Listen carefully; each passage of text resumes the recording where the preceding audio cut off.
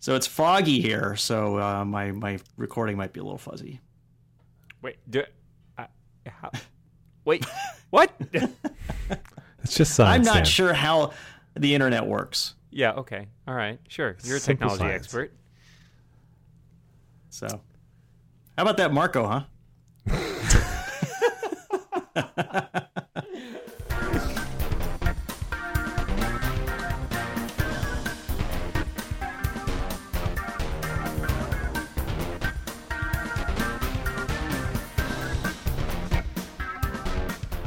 So do you guys think that Apple's lost the functional high ground? Is that a loaded question?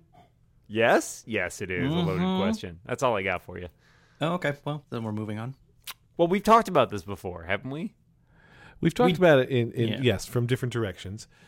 We've talked about from the complaining side. I'm sorry, is there another side? It's the only side we know. that there's shit wrong with iOS 8, for example, or that there's shit wrong with Yosemite Yeah. and it makes us grumpy. Yeah. But I do not believe that there is more stuff wrong now than any other releases past. Well, that's my take. The problem is that it's impossible to prove that either way because there's no metric that you can use. They'll be like, what, number of bugs filed? I don't know. I mean, and I think Daniel Jalkut had a really good post where he sort of ran down the last decade or so and like, here's all the things I went back and looked and was complaining about over the last 10 years. And it's like, yep, there has always been something to complain about. And there will probably always be something to complain about. I think part of the problem is just that we get these updates now every year.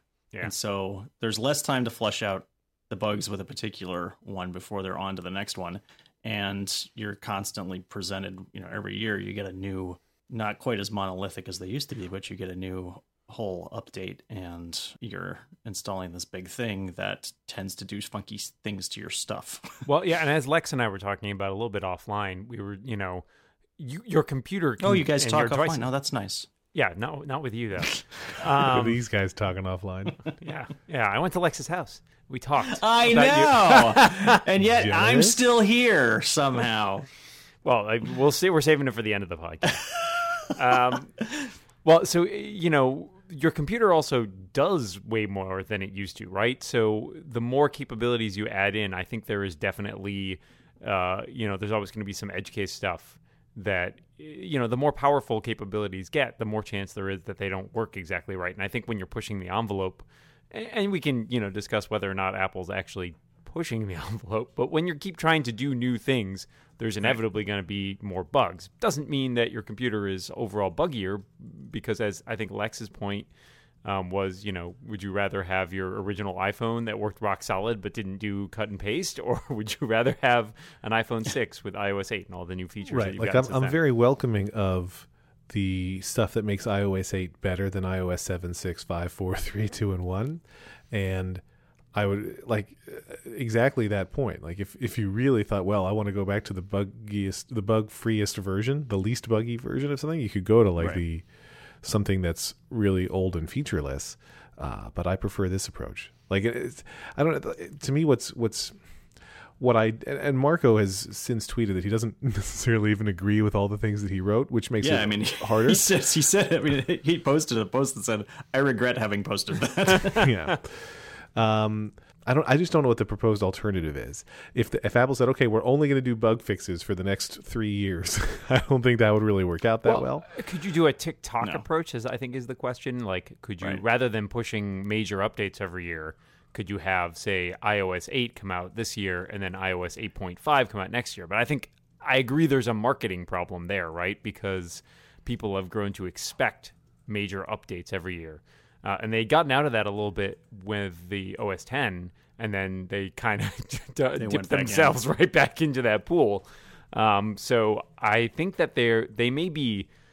It would be an interesting approach for them to be like, all right, we're decided we're instead going to alternate. Like 1 year we'll do the brand new operating system with all these new features, and then the following year we'll like make sure everything's rock solid. But then you still get a year of stuff not being rock solid. and then you have to wait 2 years for new features. And I think that's just going to piss people off. Or maybe you just do releases that are somewhat lighter on new features. It's kind of like with the phones, right? Like, so we had the 4 and the 4S and the 5 and the 5S. You get like a major update every 2 years.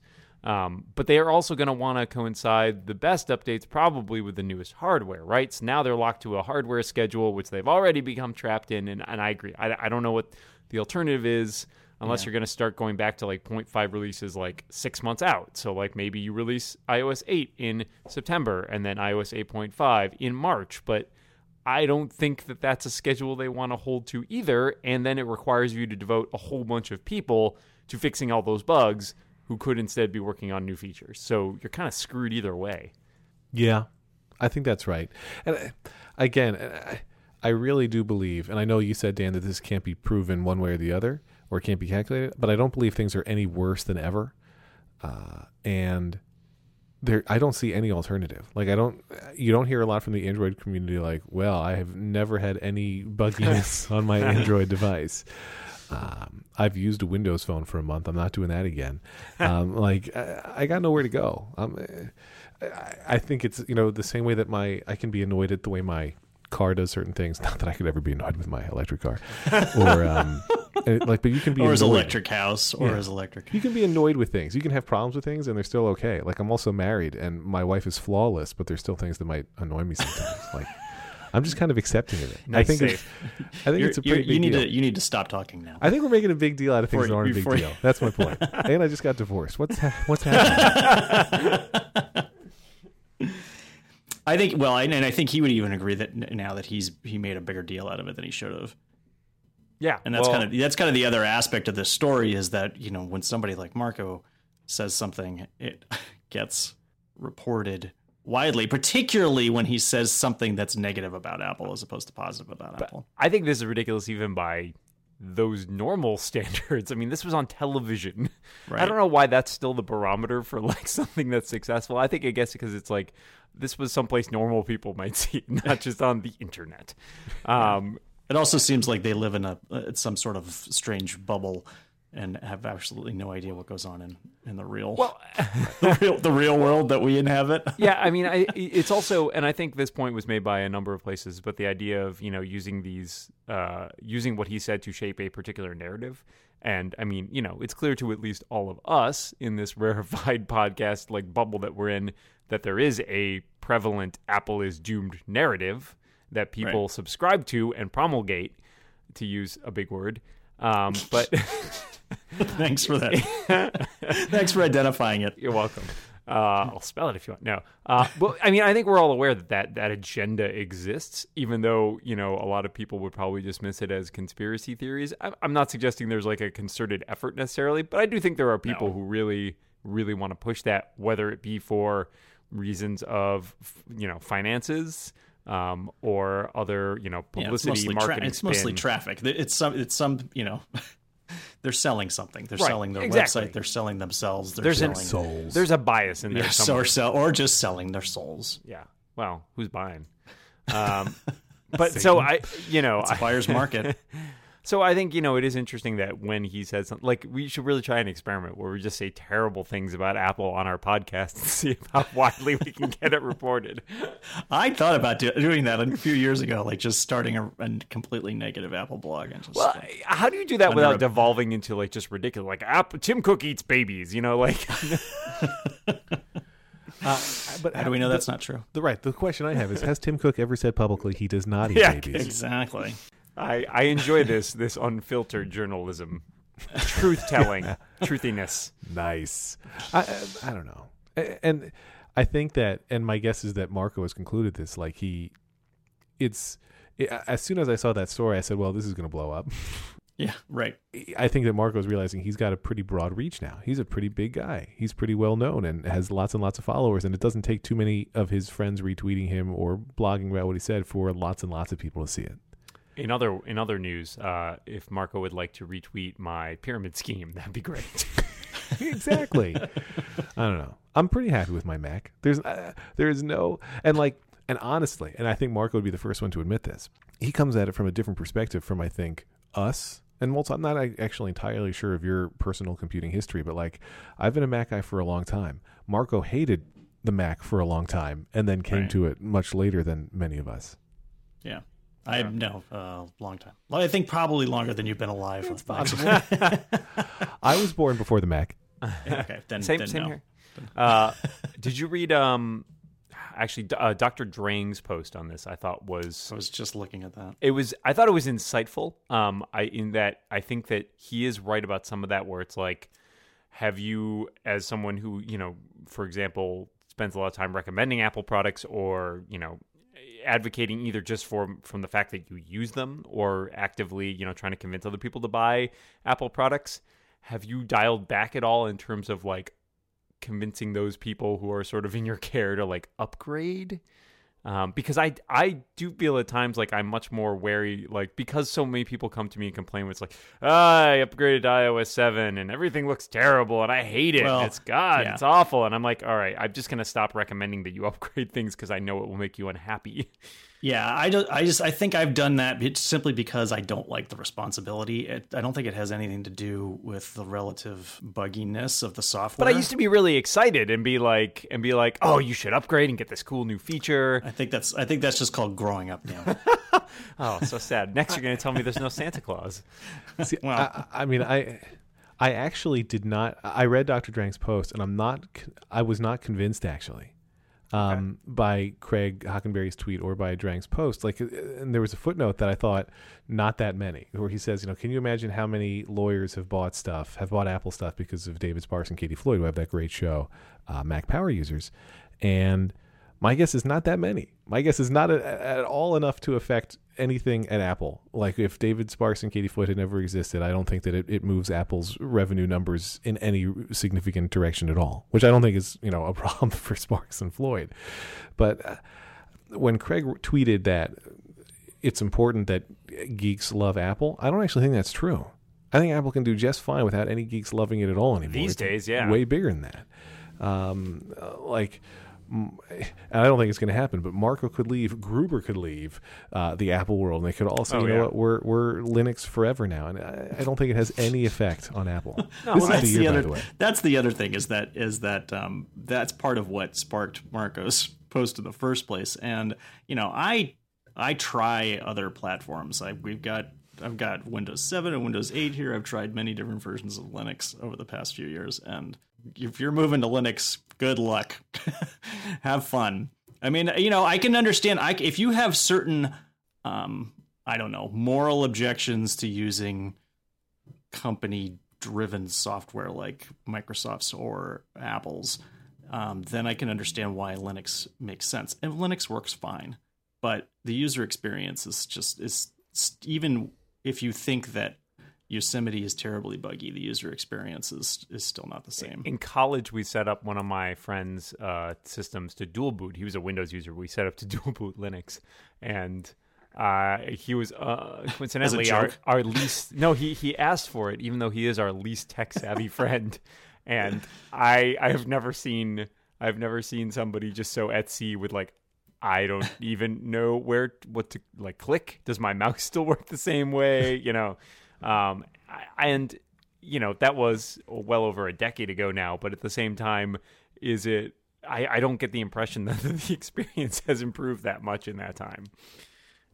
So, I think the experience has improved, but I don't think, relative, it has not improved. I can't imagine a single person. I don't think that it's gained ground. I can't imagine a single person in my life who would come to me and say, I've decided I want to move off Apple platforms. And I would say, oh yeah, you should really install Linux. Like, I cannot picture that person in my life just because I would rather send them to Microsoft because at least they know what they're like getting into at that point. But Windows 8 as it stands right now, I would not recommend to anybody.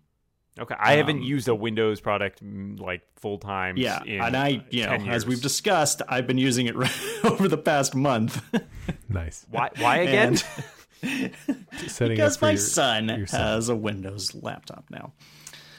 He still gets to live in your house and all that. I don't understand. He's getting old enough to make his own mistakes. How much malware does it have on it so far?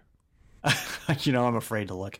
I did not set him up as an administrator, so Hopefully, Sucker. less. I am than- impressed that. So a friend of mine came to me the other day and was like, "Yeah, I think I've decided I should upgrade my MacBook." And I was like, yeah, yours is getting a little in the tooth. How is it now?" She's like, 7 years old.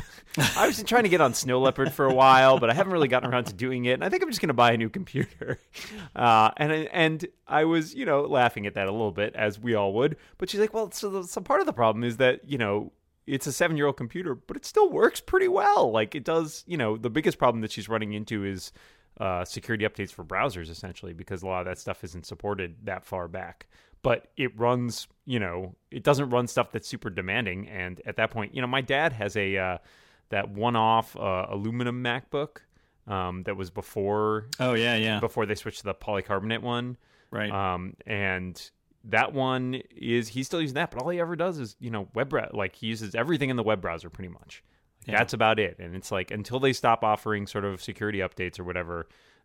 It'll probably be fine. I replaced the battery in it. I put an SSD in it to speed it up a little bit, but Nice. it's fine. It works great for him. He doesn't go anywhere with it. It stays plugged in all the time on his armchair. And what I would say is no, I'm no less enthusiastic to recommend Apple products to people if they ask me, because if they're going to also ask me for help, I don't want them to have something else that I don't want to support for them. But I don't know. The thing that I would recommend that isn't Apple is stuff that I haven't really used, but that if it's somebody who's like good. on a super low budget, I'd be like, sure, get a Chromebook. It's not going to do everything, but if it's somebody like your dad, where they're going to do everything in the web, all right, it might work. get a freaking Chromebook. Go for it.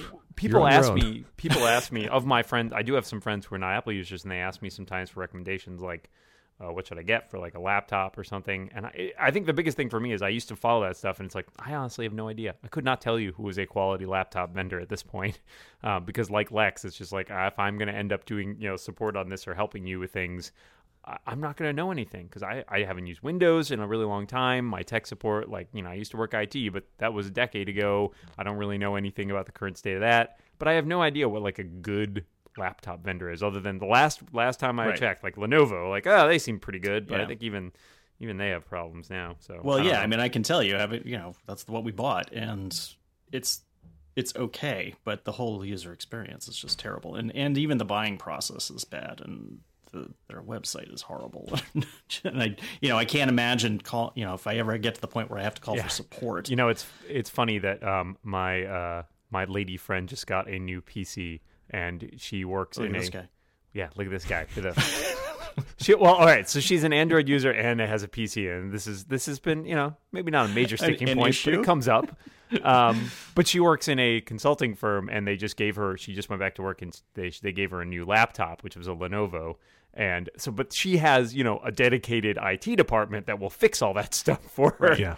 Right. So that, if you're in that setting where you're in a corporation and it's like, they gave me, this is what they gave me, but they'll do all the work on it. It's like, all right, fine, get whatever's good. But I don't even know where to start when my friend's like, oh, my laptop's really old, I need a new one. It's like, well, buy a MacBook. Yeah. One of the biggest problems is just all the other junk that they put on those things. And there's the McAfee thing keeps popping up. Like, your subscription to McAfee is expiring, please.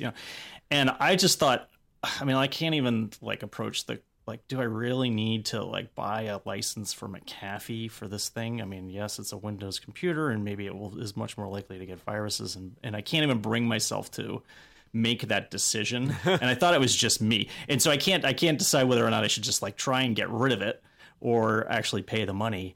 And I thought it was just me, but we have friends, and the guy works at Intel, and he's a big PC guy, so we have this little this thing going on. But so I go over there, and he's he's using his laptop. We're ordering some Chinese food for our two families, and he's on his laptop and ordering the food, and the McAfee thing pops up, and she's I just got to click and get rid of this. Yeah, that is the behavior I see so many people doing on that. They where just it's like, just get out of the way, That thing is just gonna pop up every couple hours, and that's the way you live. What a sweet gig for McAfee and Norton, though. I feel like someone eventually just ends up paying those things, and it's like insurance, right? And it's not even good insurance. Do you have any friends who've installed MacKeeper? Not who are still friends. No, I know a guy. With Apple's with complaints about Apple that real live non true nerd consumers have. I think that today, and this is a calculated stat that I've spent the last 4 seconds calculating, I think that 97% of them are iCloud related. Mm-hmm. And I feel like if Apple could get its head out of its iCloud ass and fix a couple of these key things, and I'm going to give you a real world example, I feel like that would really take away a big chunk of what normal people have as complaints about Apple. But people don't understand iCloud, and it doesn't work the way people expect it to, even if they do understand it. It doesn't work well. My next door neighbors had iPhone 4Ss, and they just recently switched to iPhone 6s. And every day at the bus stop, and it is freaking cold in New Jersey, so this is no fun, but every day at the bus stop for a few days after they got them was new questions where they wanted me to explain what to do, because all they wanted was to have their new phones be exactly the same as their old phones, only newer, right? They wanted all the same stuff there. But she's like, when I set up, I want to get the backup, but if I get the backup from the 4S, is it going to have like the smaller screen? And that's not an every person question. She thought that maybe her iPhone 6 wouldn't use the full screen if she restored from the iPhone 4S, that it would have the smaller screen. We got over that. But then like Apple IDs were confused, and her husband has the one Apple ID and she has the other. I had someone run into the same problem. She didn't know how to restore, and like if she restored it, she was going to lose it, and then she couldn't back up the new phone, and the new phone didn't say, "Hey," the new phone only said, "Hey, you should pay to upgrade to the newest thing. You should pay for more iCloud space so that you can back me up." It didn't say, "Hey, that old phone that you're not using anymore, why don't you delete that backup so that you can back up this one?" And then the worst thing is, because the questions I can't answer are all the stuff with photos in iCloud. She's like, "How do I get my photos from this? And if I have, are they all in iCloud? Are some of them in iCloud?" And I'm like, honestly, I have no idea. Let's just back those up onto your shitty Windows computer, and then you can restore them yourself, because I have no idea what's in the cloud, and I don't want you to lose your precious photos and videos. But if Apple could just get over itself and say, okay, everybody has unlimited iCloud backup storage, or a number that's reasonably close enough to unlimited for most of society, that would be a big help. And then if it could also work, that would be an even bigger help. Well, the photos thing is interesting right now because we're kind of in this weird, like I was talking to one of my cousins out recently who's a photographer, and she's like, well, I don't want to move away from Aperture, even though Apple's technically discontinued it, so she's kind of pissed off about that. But, I was trying to explain, like, well, they're coming out with a Photos app from the Mac, and it's supposed to all sync and keep all your photos in the cloud. But we're in this weird period where it's like, it kind of exists on iOS devices, but it doesn't exist at all on the Mac. So you've got, like, the vestiges of PhotoStream, and then you've got your iCloud photo library in beta, which I haven't even bothered turning on yet because I'm just kind of terrified of what that means. Like, I haven't bothered turning on. I'm supposed to know this shit. And it's like, I know well enough to know that I should leave it alone until somebody else has checked it.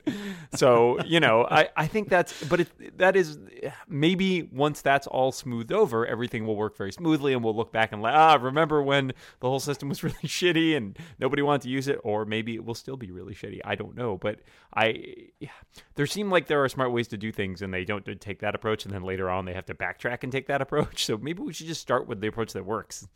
Yeah. Based on iTunes 12,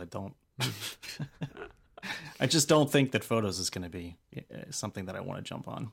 I like the idea of having all it seems like that's how it should have worked in the first place. PhotoStream was always confusing. How many photos stay where? Where does it get backed up? Can you see your stuff on the web? Like, all of that was confusing. I think that the approach that they are ultimately taking here is the right one, which is to say all your photos live in the cloud. Then you use apps on your computer and can, like, have it download copies, but, like, all your stuff canonically stays in the cloud. And it's like, that makes perfect sense to me. That is how it should work, because then they can back it up and have all the storage, and I can have backups on my Mac and just look at stuff on my phone, and it all syncs. Will that work as advertised? That is, I think, well, so here's the thing. We're all, smart in talking about problems with Apple. The fact that we're all kind of hesitant to adopt that, I think, does tell you something. I will say, when Photos comes out, though, I'm excited to use it, and I'm going to instantly switch. Like, I'm ready. Yeah. Well, yeah. Okay. So Lex is our guinea pig. We'll see when it erases all of Lex photos. We'll know not to enable it. Before we had iPhones, my wife and I shared a DSLR, and so all the pictures of the kids were taken with that DSLR, and we would each sync it to our iPhoto accounts, and that was it. Now, we still use that same DSLR, but we also take way more photos on our phones because we're not assholes. And I don't sync my wife's photos to my computer, and she doesn't sync mine to hers. But so many times it's us taking pictures of the same moment, which is stupid in its own way.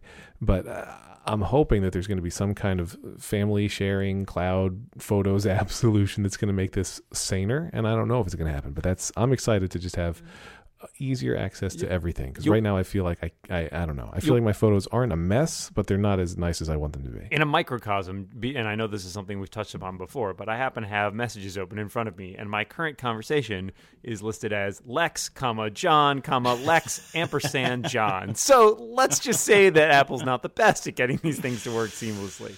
Yeah. Well, actually, speaking of the family sharing thing, that's interesting, because I know Jason on Six Colors posted a link to a piece, I think, by David Sparks, talking about eschewing family sharing, or like turning it off, basically. Oh, right, yeah. right. Yeah. I have a handy book about this subject now. Sorry. It's about Minecraft. Yeah, right. But it is interesting. I'm not in a setup where it makes any sense at all for me to use family sharing, because the only people on it would be my parents, and I really don't think that makes sense based on how they use their technology. But I'm curious, have either of you guys used it, and are you still using it, or have you gotten rid of it? I have not used it because, because it seemed like the first people who used it, some people who I rely on, had struggled with setting it up. And I just never got around to getting enough time to go through that struggle in order to set it up. And it seems like that skepticism has been rewarded. I have it turned on by flirting, although we're not using it. So like we buy all the apps on my Apple ID, and then Lauren has her own Apple ID that she does, for her other stuff. But when she buys and installs apps, she does it on my Apple ID, because why are we going to buy the same apps twice? This was, a problem we solved long before family sharing came into play. Right. We still have it turned on, just it doesn't get used because all the devices are on my Apple ID for the App Store. Yeah. And it sounds like, according to Jason, that's what his family went back to after trying family sharing. And the one thing that's been helpful is your family can turn on the location stuff. So like Lauren is never going to download and install Find My Friends on her phone, but it would be useful to stalk her. I mean, to know like if she's coming home or not. And so with family sharing on, now we can do that. And so it's been helpful for her to see where I am, me to see where she is. So, like what time is dinner. It's always good to know where your flawless wife is at all times. That's right. Exactly. Well, my wife is a private investigator, so I need to know where my wife. I mean, she knows where you are at all times. Clearly, she some of the places that she goes, she's like, "This is where I'm going to be." These are the names of the people I'm seeing. Oh wow, nice. You need an app for that. Tell our son I love him. Yeah, we almost everything we've bought on my Apple ID, and then Hank has his own Apple ID that occasionally he gets like gift cards. Let me ask you, how much malware is on his iPhone? No, none. But there's a whole bunch of really crappy games, and like all the stuff that he's bought, it's like we don't care because neither one of us want to play those games anyway. So nice. Like if he wants to buy a good game, I will buy the good game. So that if I'm going to play it anyway, I will. You're the best kind of dad. Permissive dad. He's the best dad. He is. My kids, I have all the iPads and stuff set up so that they download apps automatically if anyone's installed them. And so if I get a new game, they're going to find it on the weekends when they get iPad time in the morning so that mommy and dad can sleep. And so like when I installed Temple Run 2 one day, they still don't understand exactly. I don't know where they think the apps come from. I think it's the closest thing that we have in my family to Santa Claus, but they would run it through. Guess what, Daddy? There's a Temple Run 2 and it's awesome. And they're so excited about it. And doesn't that kind of defeat the purpose of sleeping in? Well, so yeah, right. That day it did. We said, let's talk about it in a couple hours. But they compete with me a bit on high scores, which is nice. And they marvel at my at my Crossy Road score, as does John Moulton. Oh, sure. Here we go. Here we go. But like one day my daughter was so excited here because she's like, I got 18 in Flappy Bird.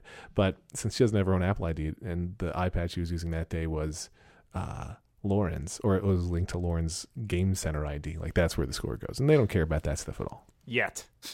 Right. Yeah. One day. Yet. Yeah. So what you're saying is that your high score in Crossy Road is actually Liam's. Yeah. Liam got the high score in Crossy Road. That's right. That's what I'm hearing out of this anyway. So, you guys paying any attention at all to CES? Only sarcastically. Aside from like reveling in the fact that you're not there. I've never been. I'm looking at, the stories that seem to get a little more press attention, that people write about what's being released, but there's nothing where I'm like, well, I got to have that.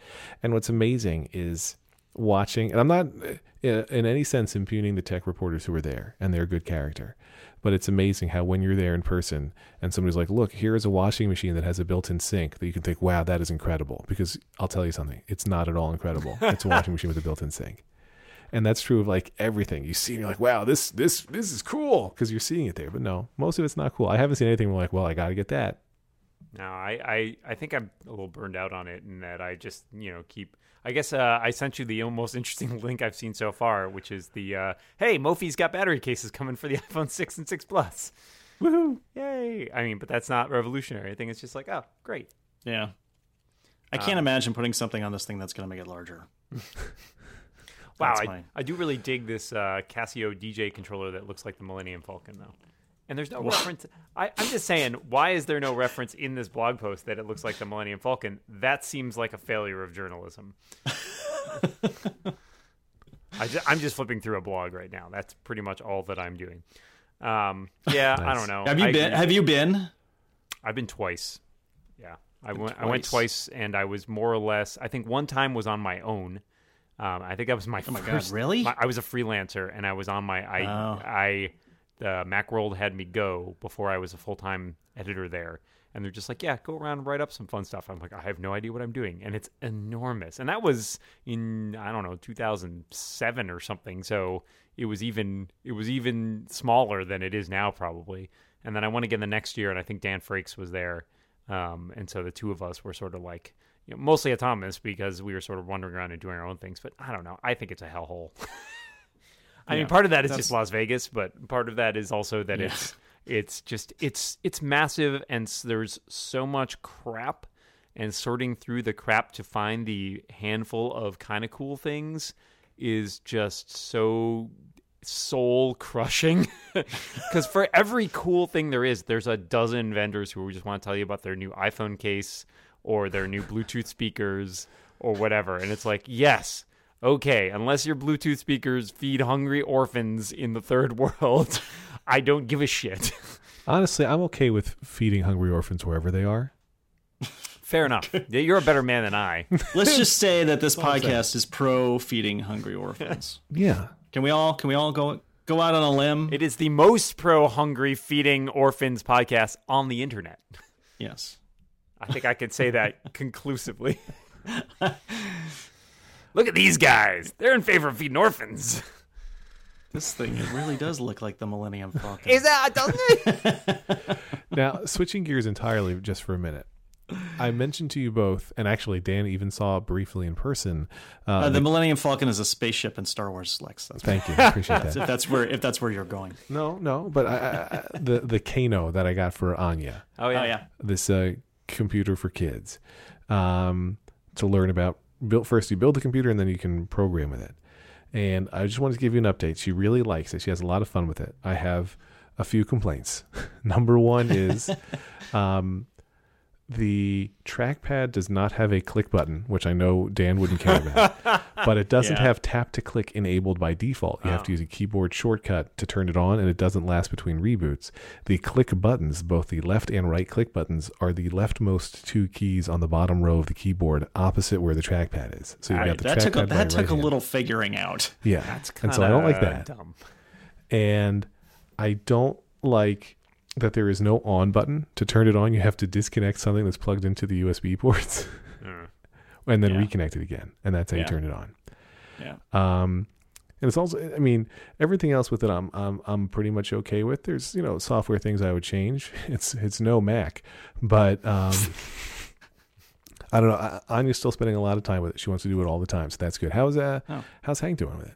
Well, since he got it, he played with it that's why I gave it to him early, because I knew he was getting a computer for Christmas, and so I knew he wasn't going to pay any attention to it once he got the computer. So he played with it for a while, which I gave it to him like 3 weeks before Christmas, something like that. So he played with it during that interval, and he liked it. I mean, he particularly liked it initially, and it seemed like it dropped off a little bit after that. And the thing that we had trouble with, I think the power adapter for that thing, which is basically just a USB powered device. I mean, it runs just on a USB port. Yeah. And ours is flaky for some reason. And so we had a lot of trouble getting it to stay up reliably. And then we finally actually just plugged it into one of the USB ports on the TV, and that seemed to get it regular. Interesting. Uninterrupted power, as opposed to the thing that it came with. The problem, of course, with that is that every time we turn the TV off, the thing just shuts down summarily. It doesn't actually go through a shutdown cycle. It just goes off. It's all right. It's Linux. It's going to be fine. It's like the old days. That reminds me of when I had when I was in college and I had a PC that I built out of my friend's spare parts for his PC, and it literally lived in a shoebox. And I did not have an on switch for it, so I would use a screwdriver to connect the two terminals to turn it on. That was the best. It was the Millennium Falcon of computers. It was, and it was surprisingly good for all of that. I think it didn't even have a shoebox part of the time. It was literally just like a motherboard sitting on my floor with wires coming out. Made a lot of special modifications myself. I have one piece of follow-up from last week. Please follow up. Oh, which we do at the end of the show traditionally. Right. Which is, I'm considering, I want to look into getting, and I know we were lambasting them in the show, but I'm kind of interested in getting a pair of Bluetooth headphones. And I'll tell you why. I go to the gym, and I've been wearing wired headphones at the gym on like the elliptical machines and stuff. Now, the number of times I have knocked my iPhone off the elliptical machine because something gets caught in the stupid fucking cord is high. Yeah. We'll say high. N is greater than 2. And so far, amazingly, despite the fact that my iPhone has, in the past week, fallen at least 3 times, not a scratch, which is amazing. But I've decided maybe that is bad. So I'm kind of interested in a pair of Bluetooth headphones. I don't know if you guys have had particular luck with them, but if you haven't, maybe one of our kind listeners has and can suggest some. Note, I'm on a budget, so cheap ones. What I'm looking for in my Bluetooth headphones is the quality of cheapness. Well, cheapness and ones that won't fall out of my ears, like the earbuds that Lex and I have problems with. God, earpods are terrible. Earbuds in general are terrible guys, for me. But oh man, and so I don't know what's wrong with your ears. Should I see a doctor? Maybe that's what you should have looked at. I mean, and I think sometimes about those where you do the whole ear molding situation, and then you have earbuds that perfectly fit your ears. But what if they didn't? It's a big investment. That's the thing. I think I don't know. I find that hard to believe that works, but I don't know. We know people who swear by them. I can't remember if it's Jason Snell. Snell. Really? It's Yeah, Snell, Jason right? Snell has them. okay. Yeah, I know that guy. Yeah, and so like he swears by it, and so I think about it, but if you didn't like them, there's no It's a reseller ton of market, money, right. like unless you have a twin. No, so I wrote an article about this. Your ears are unique. Even if you have a twin, they have different ears. So, sorry. And your ears are different from the left and the right side, obviously. You are blowing my mind. Sorry. You can use them as biometric authentication standards, which is how I know that. Boy, this website is really weird. I went to earsound.com, which makes these customs. That's not a website, Lex. Yeah, really. It says music never felt so good. Earsound.xxx. Earsound.com. It's good. I don't know. I keep thinking about it. I'm going to have Snell convince me. But no, I think you're right, Dan. A good Bluetooth headphones that are also affordable seems like it would be a nice thing to have. Yeah, so I'm interested in trying some out, like especially like those behind the head models, which is what I have now is like a cheap pair of Sonys that are like the behind the head ones. And I like those; they're fine. They don't get loud enough for me. Is one other problem because in the gym it's kind of noisy and like they're playing music and stuff, and I can't. The iPhone volume does not go loud enough that I like have to turn on subtitles if I'm like watching a TV show or something. When you say behind the head, is it like a firm thing that's behind your head? Or Yeah, is it like a ropey, like cordy thing. No, the headband thing, like the piece of plastic. Stop laughing, Moles. Sorry, I'm trying not to make another Star Wars reference. No, please. This is our bread and butter. Lobot. You want? Yes, I want a Lobot. Thank you. Exactly. See, we understand one another. I'm Googling it. Oh, yeah.